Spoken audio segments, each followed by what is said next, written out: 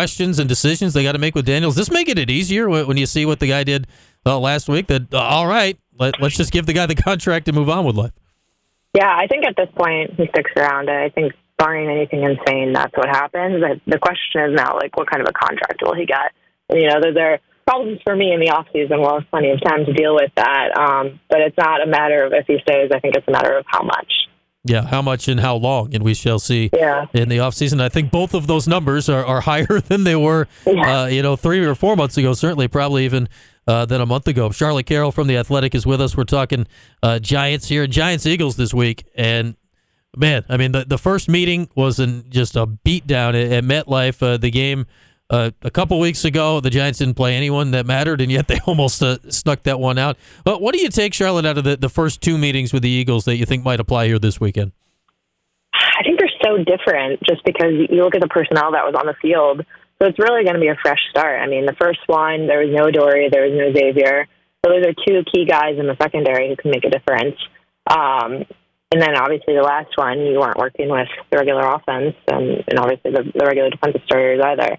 So I think the biggest thing that I took out of those is just going to be the pressure that Philly gives, and it's going to really, the game will be won on the line for both, the Giants' offensive line trying to protect Daniel Jones, and then also the Giants' defensive line, which has just been so impressive and such a stalwart of this team, what they can do to really get at Hurts and kind of make a difference there.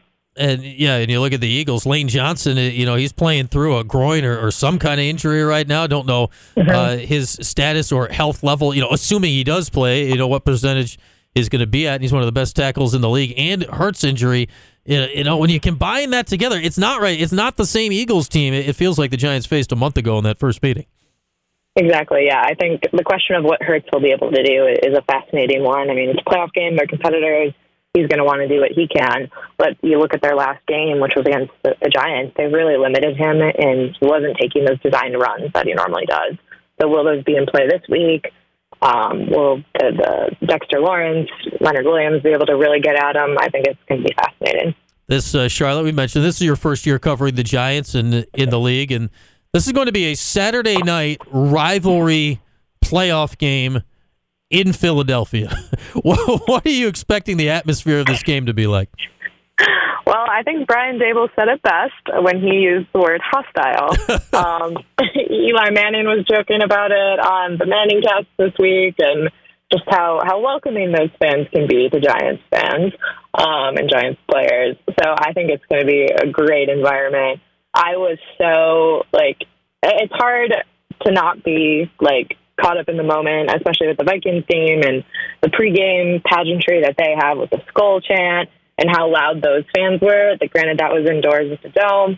So I'm really excited to see what the Eagles fans bring and what that environment's going to be like. Unfortunately, because Eagles Stadium's outdoors, we don't maybe get the full experience like how we did at the Vikings Stadium, where we get to kind of feel the crowd. But I'm sure it's going to be really exciting. Somehow those fans, they make themselves felt one way or another, roof or not, there in Philly. It's going to be a heck of an interesting game. And, you look at three of the last four in the NFC. It's the Cowboys, the Eagles, and the Giants. It tells you what this division has been.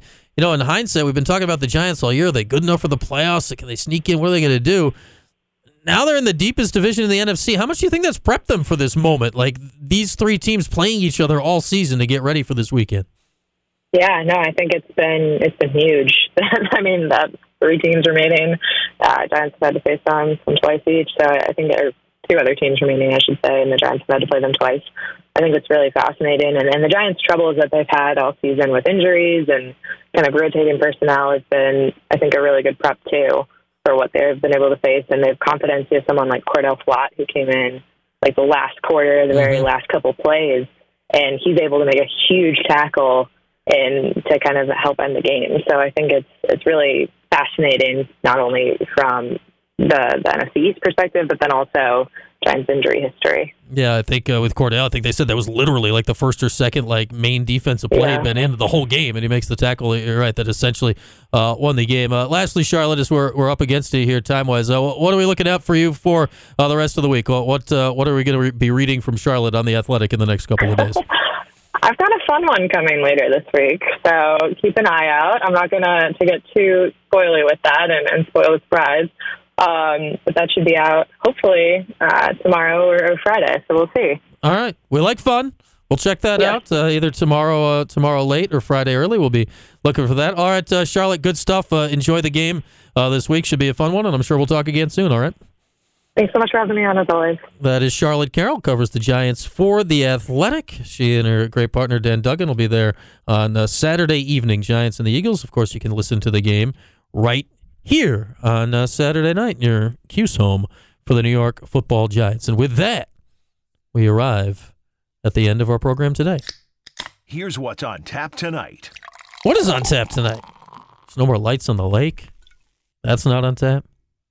Can tell you our good friends at ICM Controls and Billy Whitaker Cars and Trucks, they're always on tap. Always on tap. College basketball tonight.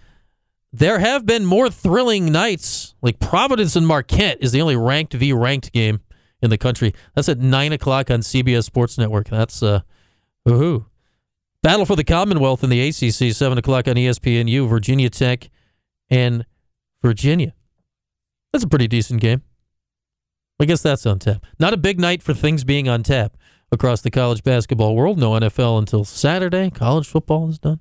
Light night for things being on tap. But we'll go Virginia Tech and Virginia. On tap on the show tomorrow. We'll talk Bills with Dan Fates. Bills and the Bengals on Sunday. And we'll get you set for not your bets this weekend, your prop bets for the NFL. So many you could possibly make this time of year. Ariel Epstein now of PointsBet USA, the prop queen, will join us tomorrow. On tap next year is On the Block. Axeman next, QSportsTalk.com, ESPN Radio.